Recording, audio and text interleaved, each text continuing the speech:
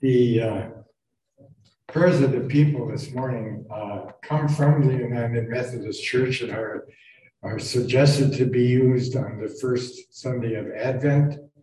And the prayers are designed to go along with the sermon of hope that Pastor Mike is going to be coming up with shortly. I will say, "Come, Lord Jesus," and your response is, "Hear our prayer," rather than what we normally do. The words of assurance are from Jeremiah 33:14-16. God fulfills God's promises. We may not know the time, but the days are surely coming when righteousness, justice, and safety will abide in our communities. The days are surely coming when God will execute shalom, love, peace, health, and well-being for the people who walked in darkness. Oh God, the days are surely coming when all your promises will be fulfilled to your faithful children. We pray for the church that we might fulfill our promises to you and be forgiven for all our failures. Come, Lord Jesus. Your great works of redemption, O God, span the ages. We pray for those who rejoice this week as they celebrate their birthdays, especially and anniversaries, that they might be filled with joy and gladness. Come, Lord Jesus.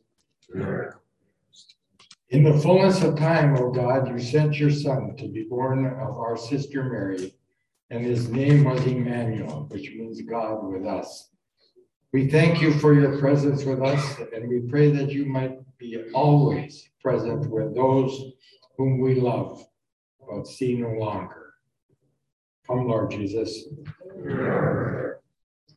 In your time, O Lord, a righteous branch sprang up, and you brought justice and righteousness to every land.